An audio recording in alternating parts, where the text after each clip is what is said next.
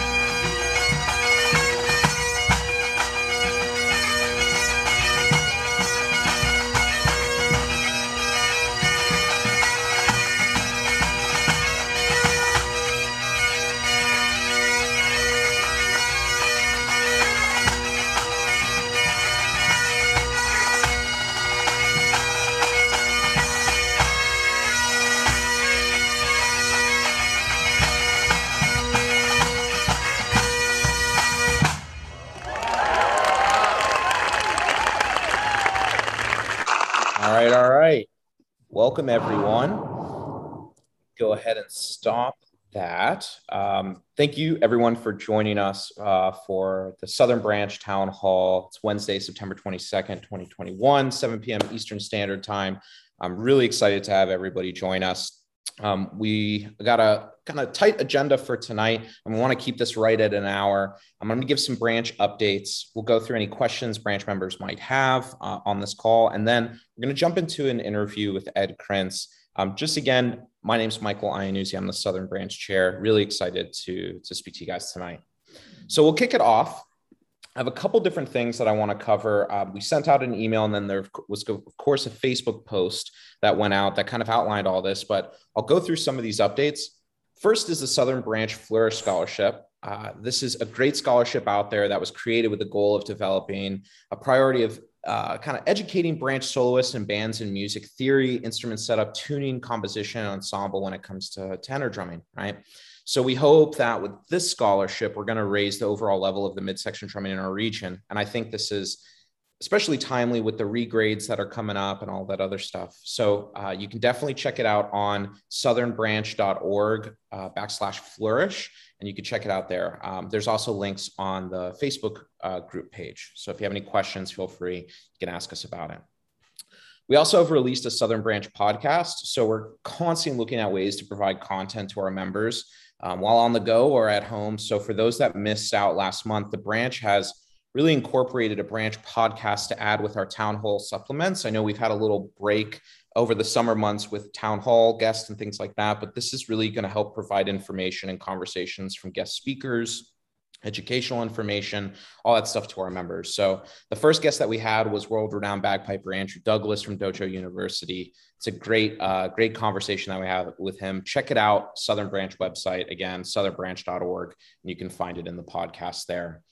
The 2021 Nickel Brown competition, congrats to the 10 grade 1 pipers who earned invitations. I think this is also kind of timely because Stuart Marshall is going to be representing the Southern Branch, and Stuart is a student of Mr. Krintz here on the call. So it'll be nice to kind of talk about that a little bit. You can find out more about that contest at nickelbrown with a hyphen in between .org. Also, another reminder about grading videos for bass and tenor. All grading videos need to be submitted by November 1st, 2021 to the music board. Please, please, please don't wait until the last moment to complete your recording and submission. This takes a long time to go through, and got to watch a lot of videos, got to write notes, got to get that back. And then ultimately it takes a good amount of time to really kind of think about the pool, and the earlier you can get it in, the better. Any further grading information and playing requirements can be found on USPBA.org. The USPBA Winter Series online contest, it's going to be announced, or it has been announced, that the first event of USPBA Virtual Winter Series will be held this November. Registration is ongoing until November 12th. You can check out the latest USPBA update for further details on the website, again, EUSPBA.org. We're also building out an educational series. It's in addition to the website that we created for the Southern Branch and social media outreach. One of the initial projects was this educational series, and this project gives our members an opportunity to dive deeper into certain repertoire maintenance items, how to on different topics. We just added a video from Vince Ayub. He's been working on a maintenance series for our members, and the first video that he uploaded was tying in a bag, which is pretty cool. There's not a lot of resources out there for that, so definitely feel free to check it out on our branch website or our YouTube channel at any time. And I think you might be able to hear one of my dogs drinking water here in the background, but please ignore that. A couple save the dates: Scotland County Highland Games, October 2nd, 2021. Entries for solos are no longer open. This is going to be a huge contest. I know Bill and the gang have been working really, really hard to pull this one off with all the challenges of COVID. I look forward to being there. I know a lot of other people are really excited about being at this games. If you see volunteers or any games organizers, make sure you thank them for their hard work, because this is definitely a large event that they're trying to pull off, and safety is their number one concern. And you could definitely check out the Facebook page for the Scotland County Highland Games or the website. The Charleston Scottish Games is going to be on November 6th, just a reminder. And then the EUSPBA AGM 2021 is going to be virtual. It's going to be on the 4th and 5th of December. More information is going to come out soon on this year's format and items. So that is generally my update for all things Southern Branch and USPBA. Any questions from anybody on the line, feel free to unmute, or you can post your question in the comments. I'll give just a couple seconds for that.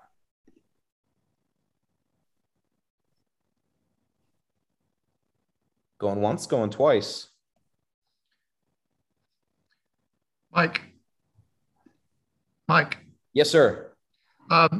Is there an update on the status of Stone Mountain? Is it still on, or was it canceled? Or I'm not completely sure. As far as I know, it's still on. I know that it was in a kind of invite only, and there was only a certain number of bands. They had to really contain the number of people and participants there, but I'm unsure of that. I would definitely check out their website on any up-to-date information for Stone Mountain. As far as I know, it's still on. Hey, Mike, they've sent out the information for the soloists at this point this morning, so they are, as far as I know, doing solos and whatnot, and as far as we're concerned up in Nashville, they're still going ahead. Yeah, everything I've heard so far is that it's still on. I haven't heard anything about it being canceled yet. So I know games are taking extreme precautions, right? Whether that's vaccination card information, temperature checks, negative COVID tests. I actually, I attended a concert here in North Carolina, and they had me show a vaccination card. They did a temperature check, and anybody that showed up without a vaccination card had to take like a rapid test right there on the site. So I know these festivals and organizations are going a long way to try and keep these things going. So definitely, I would follow any state or local guidelines, and then guidelines from the games organizers themselves, but definitely take a look on the website to have up-to-date information on that games. But as I know right now, and from what Daniel said, I think it's still on. So yeah. Any other questions? Cool. All right, so we could jump in.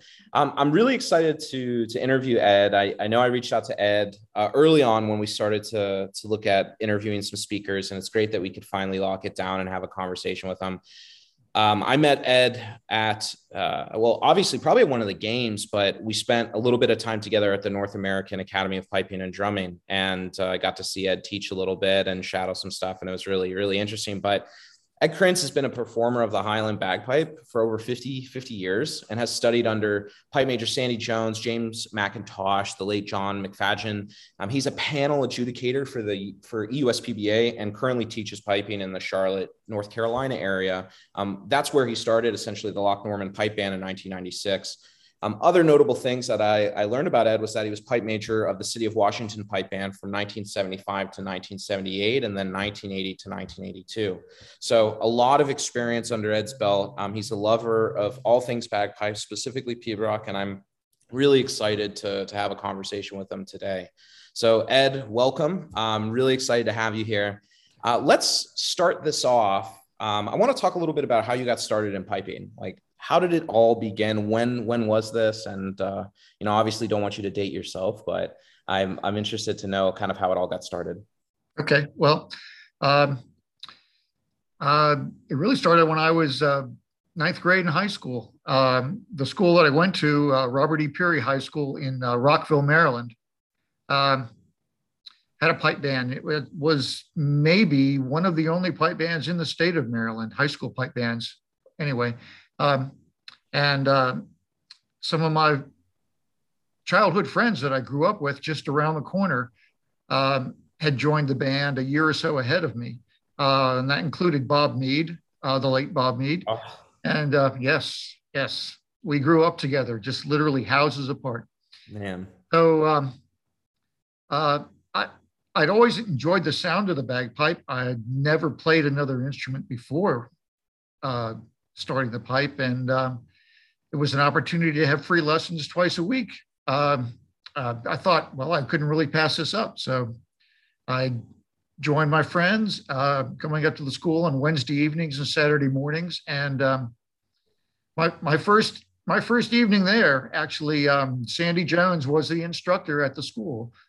He would come out twice a week and work with the band members, and so he spent about a minute staring at my fingers and not smiling as he was doing that and inspecting them, and finally said, "We'll give you a try." So I acquired a practice tenor, and actually I bought my first practice tenor from Bob Mead for the sum of $5 because Bob had moved on to drums. And I was going to ask, did Bob start on pipes, or did he start on, did he always play bass? Well, I mean, he probably spent maybe half a year or so attempting to get the bagpipe practice tenor under control, but he saw the writing on the wall, I guess you would say, and said, I think I want to try the drums. So, and it was a tremendous benefit to all of us that, he switched over to tenor and bass and just took it on wholeheartedly and became such a great player and instructor.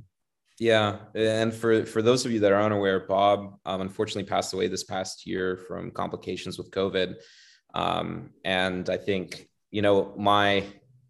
I remember seeing Bob when I came up to North Carolina to play with St. Andrews, and he would be judging contests. And I loved how passionate he was about the music. And then I showed up to the North American Academy of Piping and Drumming, and he was my roommate. And we spent many nights just talking and enjoying a drink and talking pipe bands and playing a little bit and jamming with Robert Mitchell and the rest of the gang. And I miss him very, very much. And, I'm sure you do too, but that's crazy that you guys lived right down the street from each other and it started in school. Typically when people get started in something when they're younger, I mean, you started in ninth grade, so freshman in high school, you were a little bit more mature than some younger folks that are getting started, but was there something that like sparked inside of you after you started or soon after you started that you were like, man, I really want to stick with this? Was it playing a gig? Was it competing? Well, I'll tell you, I wasn't a kind of a natural player in the very beginning. It was a lot of hard work for me to just learn basics, but it seemed like something that I could do, and it was a musical instrument that I enjoyed playing. It gave me some satisfaction to do that, and of course, I had the camaraderie of the other people in the band and, my friends that lived right around the corner from me. So I stuck with it, for 4 years. I was the pipe major of the band in my senior year. And after that, I went to the University of Maryland, kept playing, actually got involved at that point with a band called the Denny and Dunn-Pace Pipe Band in Washington, D.C.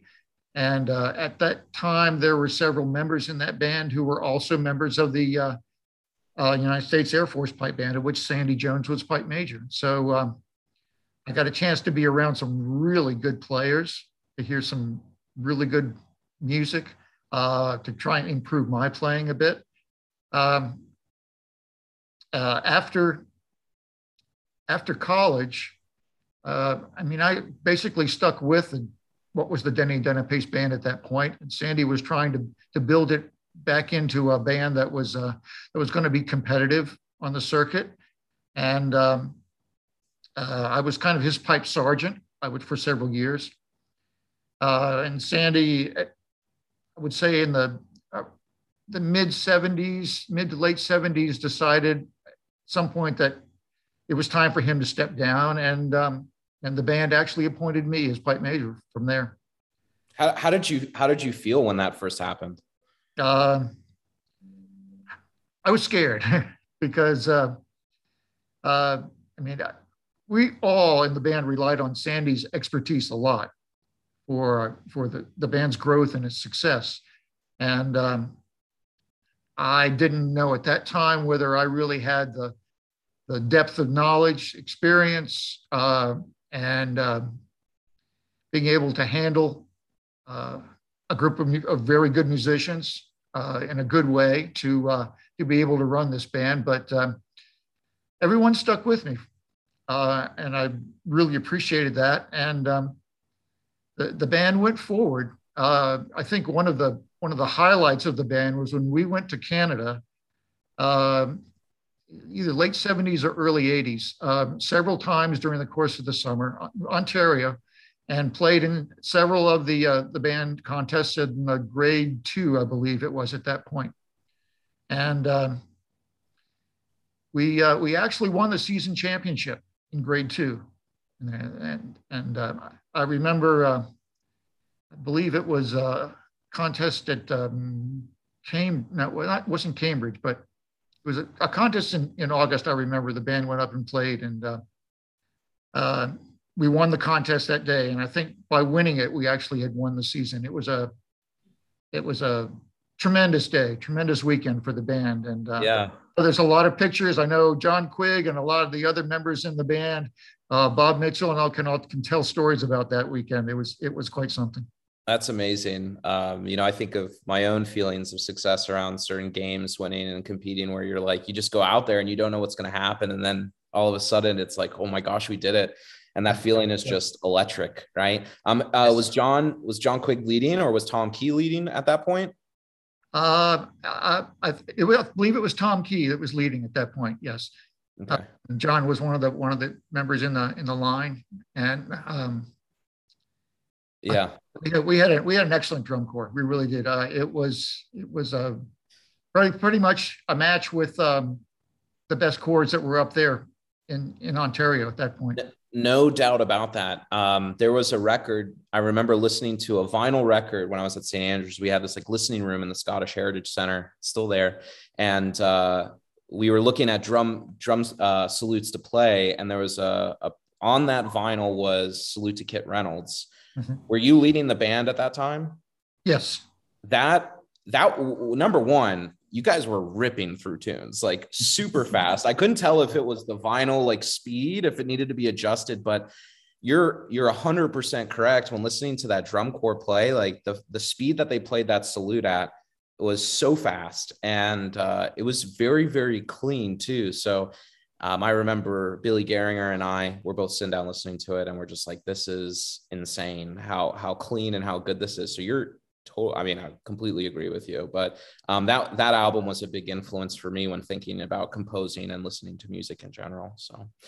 So thinking a little bit about influences, right? Because obviously that album was an influence for me.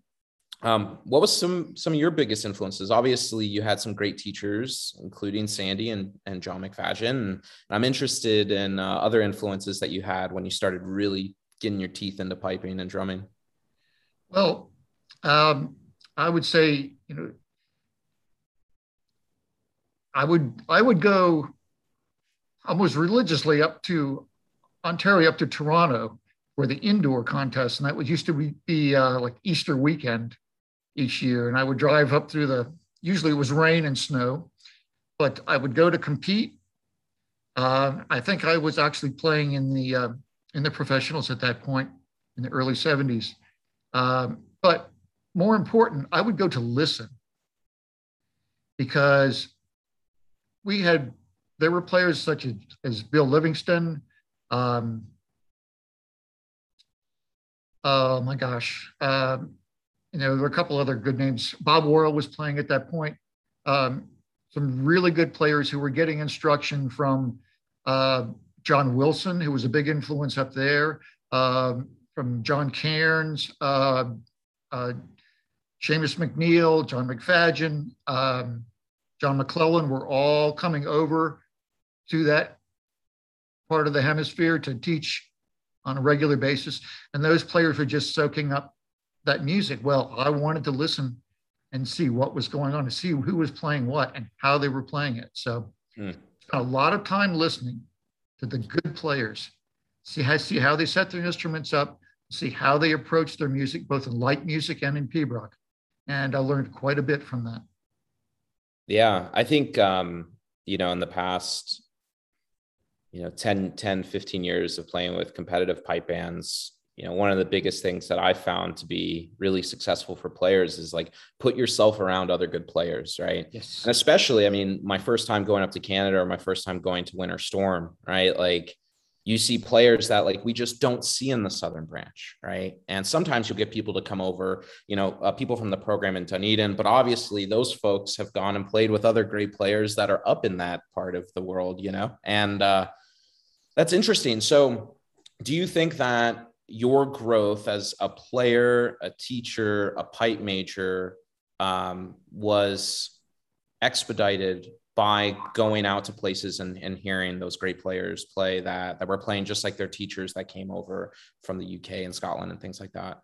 Oh, absolutely. Absolutely. I think that's something that every aspiring player out there, piper or drummer, really should try and do more of. Go and listen to the good players doing performances, whether it's recitals or contests. Because you can learn so much. You really can. It's not like you're paying for a lesson. You're just soaking up what the really good styles are out there. And you can learn from that. You can always learn from that. So I just recommend to everyone to try and do that more. Yes, I think it helped me quite a bit in terms of being a better player, soloist. Certainly listening to the top bands. I remember going to the CNE, the Canadian National Exhibition, in the mid 70s, when all of these top grade 1 bands from Scotland came over to compete against the Canadians and the Americans in Toronto. And that was really the beginning of the medley contest concept. So I was on the field of the CNE listening to these top bands come out there and play the first of these medleys. I was there the year that the Guelph Pipe Band beat all the top grade 1 bands in the Marshall Bay and Reel. I was out there listening to it. I still have a cassette recording of that, as a matter of fact. So, but anyway, you learn from all that. You get to hear what makes a really good band. Items like unison playing, like playing with pulsing, like playing, in terms of an ensemble basis, so that snare section, bass and tenor section and pipe section are all rhythmically locked in together throughout the entire course of the performance.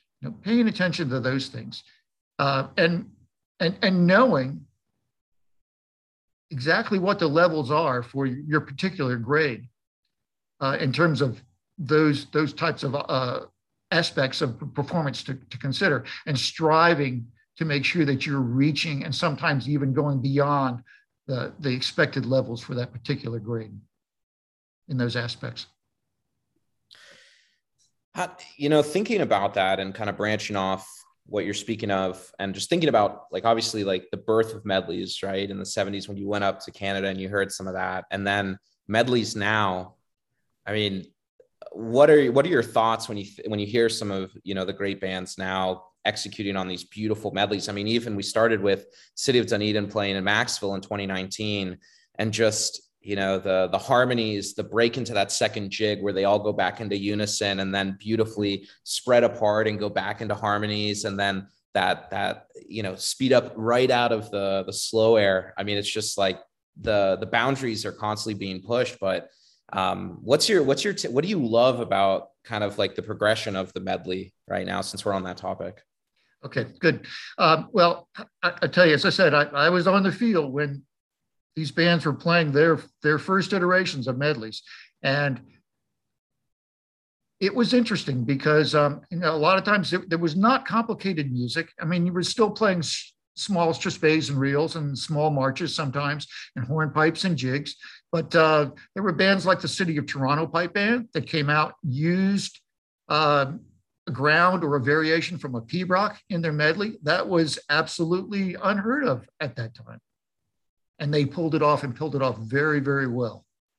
Now you hear bands with, I would probably say, a higher quality of average player in the band than what we were hearing back then. Although there were really top-notch players back there in the 70s too. I mean, no slouches there, but I'd say today we've got some players in the bands that are really top-notch players, and they teach other players in the bands that reach those same levels, so that you've got a quality of unison, you've got a quality of overall technique, and I'm talking about all three sections, pipe section, snare section, tenor, and bass, that everyone is extremely, extremely well versed in what they're doing.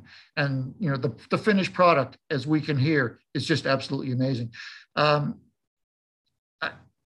I'm amazed sometimes that judges can actually sort out the small things. I mean, we're talking about very small things between some really stellar performances, and come up with a result. And sometimes I'm sure those judges, if they could give 2 or 3 first places, they would do that, because it's so hard to nitpick sometimes, just quality performances.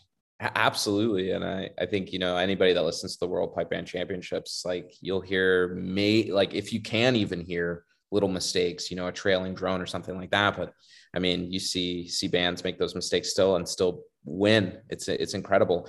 Think about the band size, right? So the first time you heard those medleys, right? What was the size of the band that was going out? Probably 8 to a maximum of 12 pipers, and snare line was probably 4 to 6, no more than that, I would imagine. And then a tenor or 2 at the most with the bass. So, you've got a band of probably 15 to 20 players out there on the field. And now what do we have? I mean, we have 16 to maybe over 20 pipers, snares of 10, in a lot of cases, and 3 or 4 tenors and a bass, and maybe 2 basses sometimes. So they're going out there with 35, almost 40 players. So, I mean, band sizes is almost doubled. Absolutely amazing. Yeah, it's crazy. And tenors, I mean, it's not uncommon to see, 7 tenors in a line. It's not uncommon to see 11 snares, because that was kind of the standard at some of the championships that I would see, and I would count, and I'm like, there's 5 on each side of that lead drummer. That puts them at 11. Like, they're ripping, right? And the unison is incredible, even with that size. But not only that, but like the sound, right? How big that sound is. It's very, very impressive. So, but it's interesting, right? Like, how many bands would you say were in contest up in Canada when you saw them? Because they were smaller, I'd imagine that there were more, right? Now we're kind of dwindling down, but the bands are huge. What do you think about that? Right. I think back in the 70s and 80s, when I was, actively competing with bands up and going to Toronto and the other contests up there, If there were 5 or 6 grade 1 bands, that was a good show. And sometimes there were more. And of course, there used to be a couple of grade 1 pipe bands here in the Eastern United States that would go up. One was Jimmy Carr's band. And I forgot the name of the band right now, but it was a tremendous band, and that band went to Scotland. I know that, and took prizes over there, as a matter of fact. So, in the United States, there were some good quality bands here, but I think that yes, there's been a reduction in bands in number of bands that are showing up in some of the upper grades. I think it's actually expanding in some of the lower grades, though, which actually could bode well for the future. If those lower grade bands, if some of them, not all perhaps, but some of them can rise to the top and move up and keep going and keep the drive going. That's a very difficult thing to do as a band, as I'm sure you know. Yeah. To sustain the drive, sustain the initiative to want to be better and better, and to make your next performance even better than your last performance. To sustain that over a number of years is a difficult thing to do. I honestly applaud every band that is able to do that. Yeah, I mean, you look at some of the programs. I mean, I remember growing up in Florida, I started playing when I was about 10, 11 years old in a band called the Lee County Pipes and Drums in Fort Myers, Florida, and then got involved with Harp and Thistle. But I remember the first time I went up to Dunedin and looking at that program, and it was just like one after the other. And this is when Sandy Keith was I think really, really in his prime, having multiple bands, right? Like keeping everybody in it, and then just producing just people going up from elementary level to middle school band, to the high school band, to the community band, right? And it just that machine was just, for me at 11 or 12 years old, there was nowhere on earth I wanted to be more than that place, just because I was so obsessed with piping and drumming. But being a couple hours away, and my parents being Italian, and what are you doing? They were supportive of it, but they didn't really, they're like, yeah, we're not moving to Tampa. Right. And I was just so beat up over it because I wanted so badly to be a part of that program. But thinking about the way things are kind of changing, right? This looming kind of ghost over our ability to go out and play. I mean, if you think about bagpipes, they're like a super spreader of COVID, right? Because we're blowing tons of pressure, 35, 40 PSI worth of pressure, and we're just blowing air out. COVID spreads that way. How do you think COVID has impacted the piping and drumming world? And what do you think is the new world that we're in when it comes to games and playing and things like that?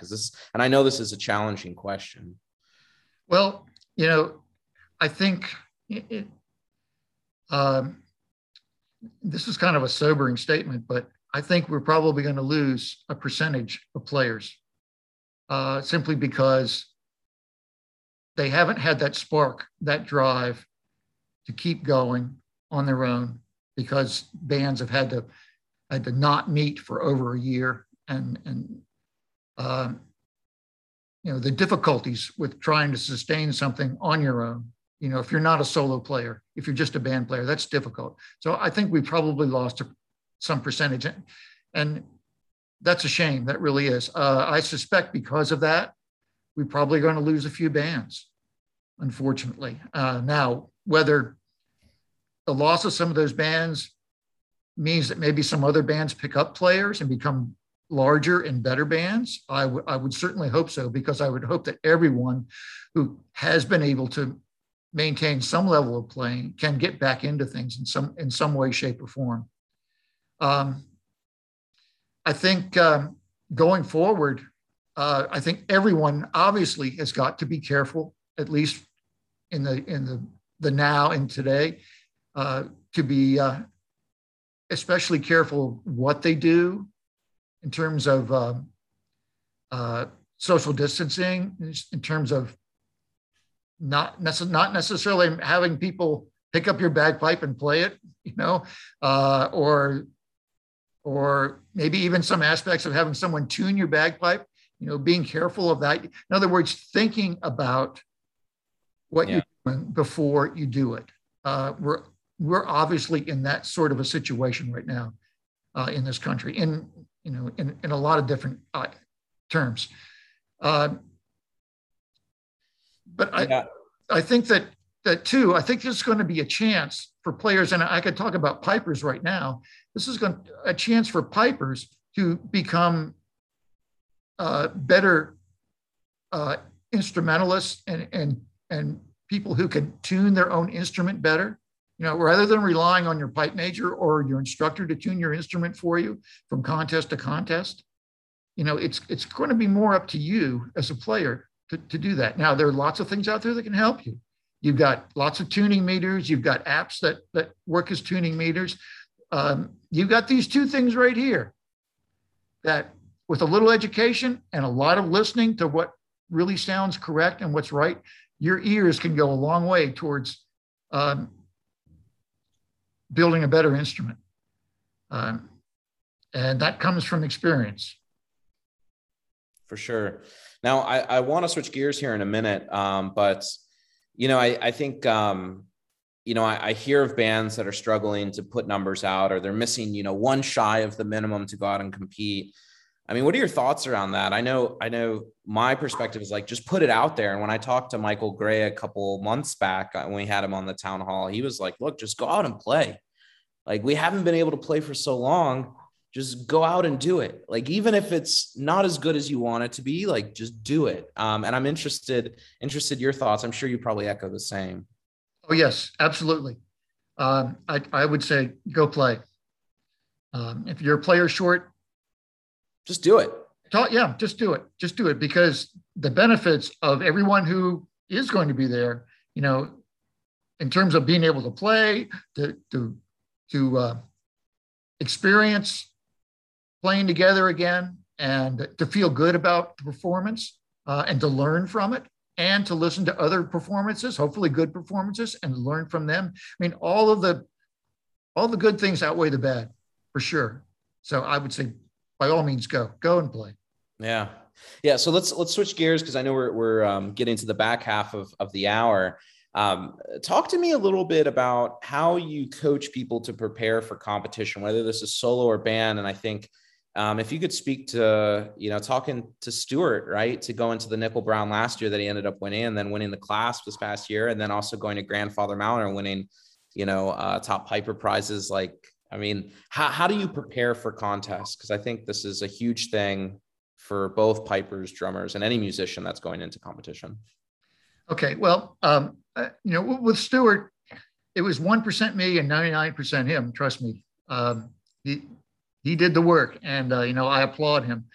My job was really to kind of steer him in the right direction and keep him from sliding off to one side or the other.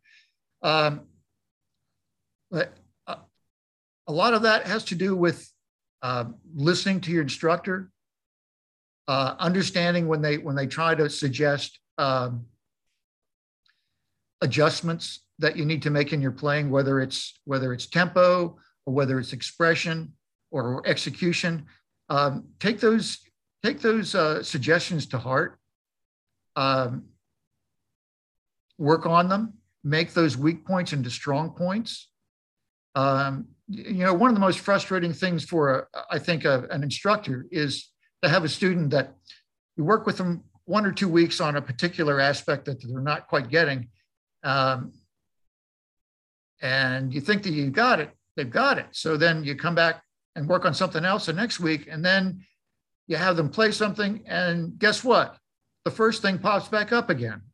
It's kind of like whack-a-mole a little bit. So when you try and fix something, get it fixed up here, and then you get it fixed in here. But make sure it gets fixed in here. Otherwise, the fingers are going to do what they're going to do, and fingers can easily slip back into old ways. So, when you make an adjustment, try and make that a kind of a semi-permanent adjustment. Yeah. It's only going to make you a better player to do that. Yeah, when I think about running a drum corps, it's almost like a checklist, right? Like it's like, okay, if we're playing an MSR, it's like, okay, in the march, don't rush the second endings. Make sure the flams are nice and open. Make sure the buzz rolls are nice and tight, and you're not playing louder than the person next to you, right? Open up the single runs. Like there's that checklist that you go through in your mind, and you're like, okay, I'm ready, right? How do you combat nerves? That's a very difficult thing. For me, I mean, I was a very nervous player in my early years competing. But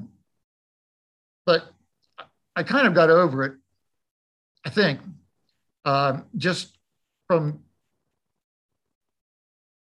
really sheer numbers of performances that I played in, and saying, okay, I'm going to do my best and I'm not going to worry about it.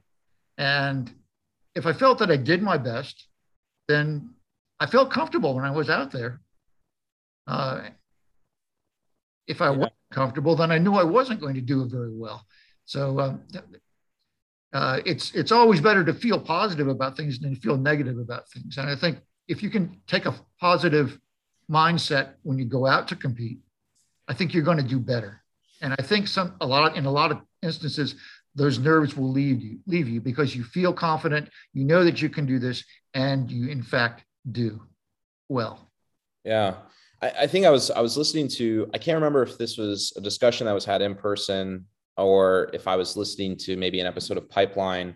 They were talking to Bruce Gandy about how, or maybe it was his son, but they were talking about how you prepare for competition and like work on the nerves. And mentally, the feedback was, it's just another performance, right? And, we have performances where we play maybe at a pub or we play, at some type of gathering that's not competition. And it's like, man, we're so relaxed. We're just having fun. But then, I know so many players that go out and compete and they just like, they're so good, but then they just kind of cripple under the pressure.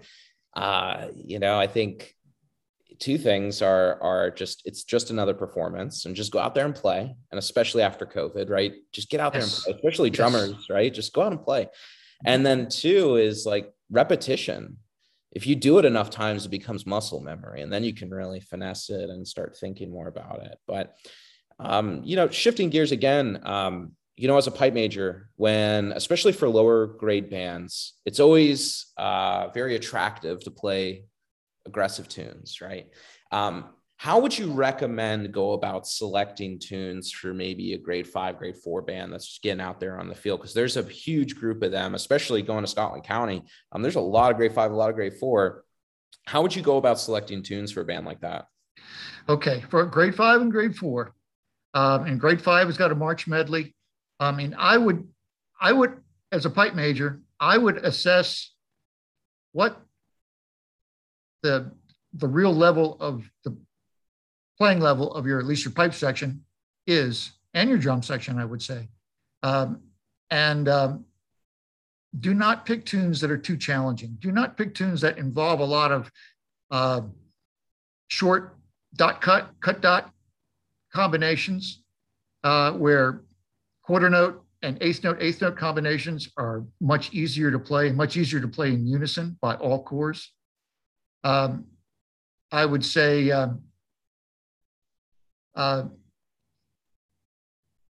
one good thing that I think pipe majors can do is not to be a slave to the Scots Guards book or other books of music in terms of technique, because you're probably going to have players in your band that can't handle all that technique at the tempos that you want to play. So making small adjustments, taking out a doubling, just make it a single grace note, or having no grace notes on that particular note. So at least the player can hit the big note with everybody else without having to worry about all the technique. You can make players that sometimes you feel pull the band down. You can bring those players up so that they lock in with everyone else. And that's what you want in terms of a good, solid performing band. Everyone plays together in really good unison. The technique will come later on, but adjusting technique sometimes in scores so that everyone can be comfortable when they compete. I don't think that your competition music should be the hardest music that the band plays. I should think that it might be some of the more simpler stuff, because everyone will be confident then, and everyone will lock in together and will play better out on the field.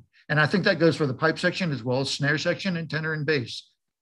I'll tell you, some of the nicest ensemble performances that I've heard involved snare sections playing fairly simple compositions, but playing them absolutely together and locked right in with pipe sections, and tenor and bass doing exactly the same thing. You know, it doesn't have to be tremendously technical to be a winning score. There's a couple of really powerful things you just said there. I think the one that really stuck with me is your competition set shouldn't be the most technical music or complicated music that you play, which is, I'm sure any band members that are listening to this, if they think about the competitive tunes that they play, probably is the most complicated stuff that the band plays, right? That's number one. Number two, I think less is more. Like you're saying, like simplify some of the movements in the pipe music. Same thing with drumming, right? One of the most powerful things I heard John Quigg say was, we were at the camp and he was talking about a 3/4 score that he played. And he's like, this score is not special because of a blast or flurry of notes, but the lack of notes in some spaces that really makes the dynamic range for the piping stand out, right? And, you know, I was sitting there thinking, I'm like, damn, he's right. Right. And it just gives a minute to like relax. And then the snares come back in. And of course you accompany with tenor and bass, and it just makes such a great dynamic effect than just blasting through. And I think you're totally right about that. So kind of piggybacking off of that, like what are some of the biggest mistakes you see happening with bands or in solos that like just like keep happening, that you're like, look, like if we could get rid of this, it would be great. And it would help people perform a little bit better. Okay, well, things like starts, where you got early E's or overblown E's, or sometimes, you know, you've got a double toning tenor or bass. Those things are difficult to deal with. They don't enhance an introduction, obviously, but rehearsing as a band, your introductions, so that everyone is blowing the notes in tune and knowing how to blow those notes in tune and sustain them. Everyone in the, at least in the pipe section, practices starts so that they know the sweet spot on their bag to hit, so that that bass drone doesn't double tone. And those places are there, trust me. I was working with a fellow at the piping school this past summer, and he was having trouble with double tones, and he was blaming it on the reed. Well, it really wasn't the reed. It was his striking in. He was hitting the wrong spot on the bag. And once we found the sweet spot where he could hit that bag and get the bass to go, and it would start every time, we fixed it without messing with the reed. So, you know, a lot of it is just practice and trial and error. But, you know, once you find the right combination, practicing that so that every start is good and every start is blown the same way. If you've got an entire pipe section focused on doing that for 5 or 10 minutes at every band practice as a group, I think the results are going to show when you walk out on that field and you strike up to start your contest. Everyone, sure. Whoa, what a great start. Yeah. And even if it's not on the field in competition, right? I think as a general band, if you're on the march, if you're on a street parade, if you're in a pub, like it really does make a huge difference. And I was at general band practice this past week with Wake, and we practiced starts and stops and just making sure, like as a band, you know, one of the biggest things and, you know, one of the more somber moments is like we're a public safety band. We play funerals, we play memorials for a lot of the government organizations in North Carolina. And I'll tell you, like, we cannot mess that up. Like we take that just as serious as we take competition. So, I mean, you know, if you treat it the same way every time and you practice like you're going to perform, I think it makes a huge difference. Before I open it up to everyone else for questions, biggest success that you feel that you've had in piping? This can be teaching, this can be playing. I know you alluded to one, taking the band up to Canada and winning in grade 2, but I'm interested in what's like the first thing that comes to your mind? Well, I did go to Scotland a couple of times to compete at some of the games over there. And I think the contest that I played in that I remember most was at Pembroke at Portree on the Isle of Skye. And it was my first year playing there. I'd been taking lessons from John MacFadyen at the North American Academy for maybe 3 or 4 years by that point. And I was somewhere in the middle of the contest in terms of when I was to play. And so I was practicing and getting my instrument ready and getting it soaked in the same deal because it's damp over there, obviously. The judges took a dinner break for about an hour, which was a great thing. I was first on after that dinner break. So I had semi-fresh judges, at least, you know, they weren't hungry. And I got up and played my 6/8, and I remember the Pembroke was the Flame of Wrath. And I thought I played it well. I got fairly good applause. I guess that it was the last player on in that contest, John McDougall, who actually won, and I got second. So I guess in my mind, somewhere from my performance to the end, at least in one of those judges' minds, I was pretty far up. And I felt really good about that thought. So that's huge. And it's wild that stuck with you, you know, through all this time. And you know, and it speaks more to you as a person too, that you didn't win, right? Like you did second. So you definitely beat out a lot in the competition, but that stands out as like one of the most proud moments that you have. And, you know, maybe on your sheets, it explained kind of why, but, you know, knowing in your mind that like, it's always stinks going first, because then everyone else, you know, they kind of forget about you and from a judging perspective, but that is a really cool memory. I really appreciate you going through this with me and being open about all these questions that I was giving you. Some a little challenging, but I want to open it up to anybody that wants to ask a question. Feel free to post a question in the chat, or you can just unmute and ask Ed a question. If there aren't any questions, we can wrap, but I'll keep this open just for a couple minutes.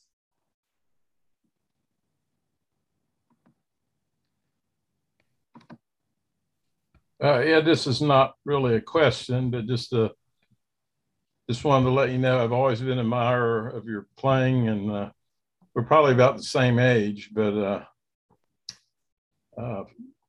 being from North Carolina in the late 60s, early 70s, there wasn't an opportunity to hear much good playing.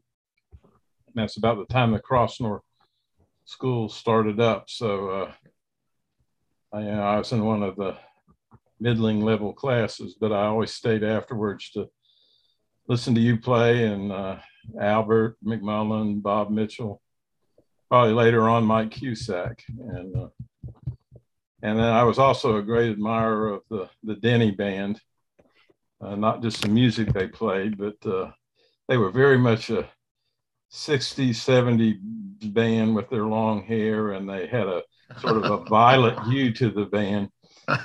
They wore plum orchid colored shirts, and they were just the definition of cool.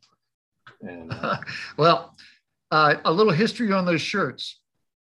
When the band was going up to Canada, we saw that the Guelph Pipe Band had started wearing, instead of white shirts, which everybody else wore, they started wearing like a light tan shirt to go with their muted Scott Tartan. And so it was actually, I believe, Paula Glendenning and Bob Mead who came up with the idea that our band could wear sort of a violet or a purple shirt. And Bob actually had all of his groomsmen wear those shirts at his wedding. I remember that very distinctly. So that was kind of the start of the shirts. And then when we got to Canada, we took a bit of a ribbing from some people, but we went out and we played well. So, it didn't matter what color shirts we wore. And I tell you what, John, I've always respected you as a player and as an organizer of that band. And I think you did a tremendous job with the NC State band for so many years. I've always respected the band, and having the opportunity with my wife, Timmy, to play with the band a few years ago, that was exciting. It was very exciting. Yeah, I really enjoyed having you in the band. I appreciate that. I wish it could have lasted a little longer, but at least we had you for about one season there. Yep. Awesome. Thank you so much, John. Does anybody else have any questions or statements or remarks?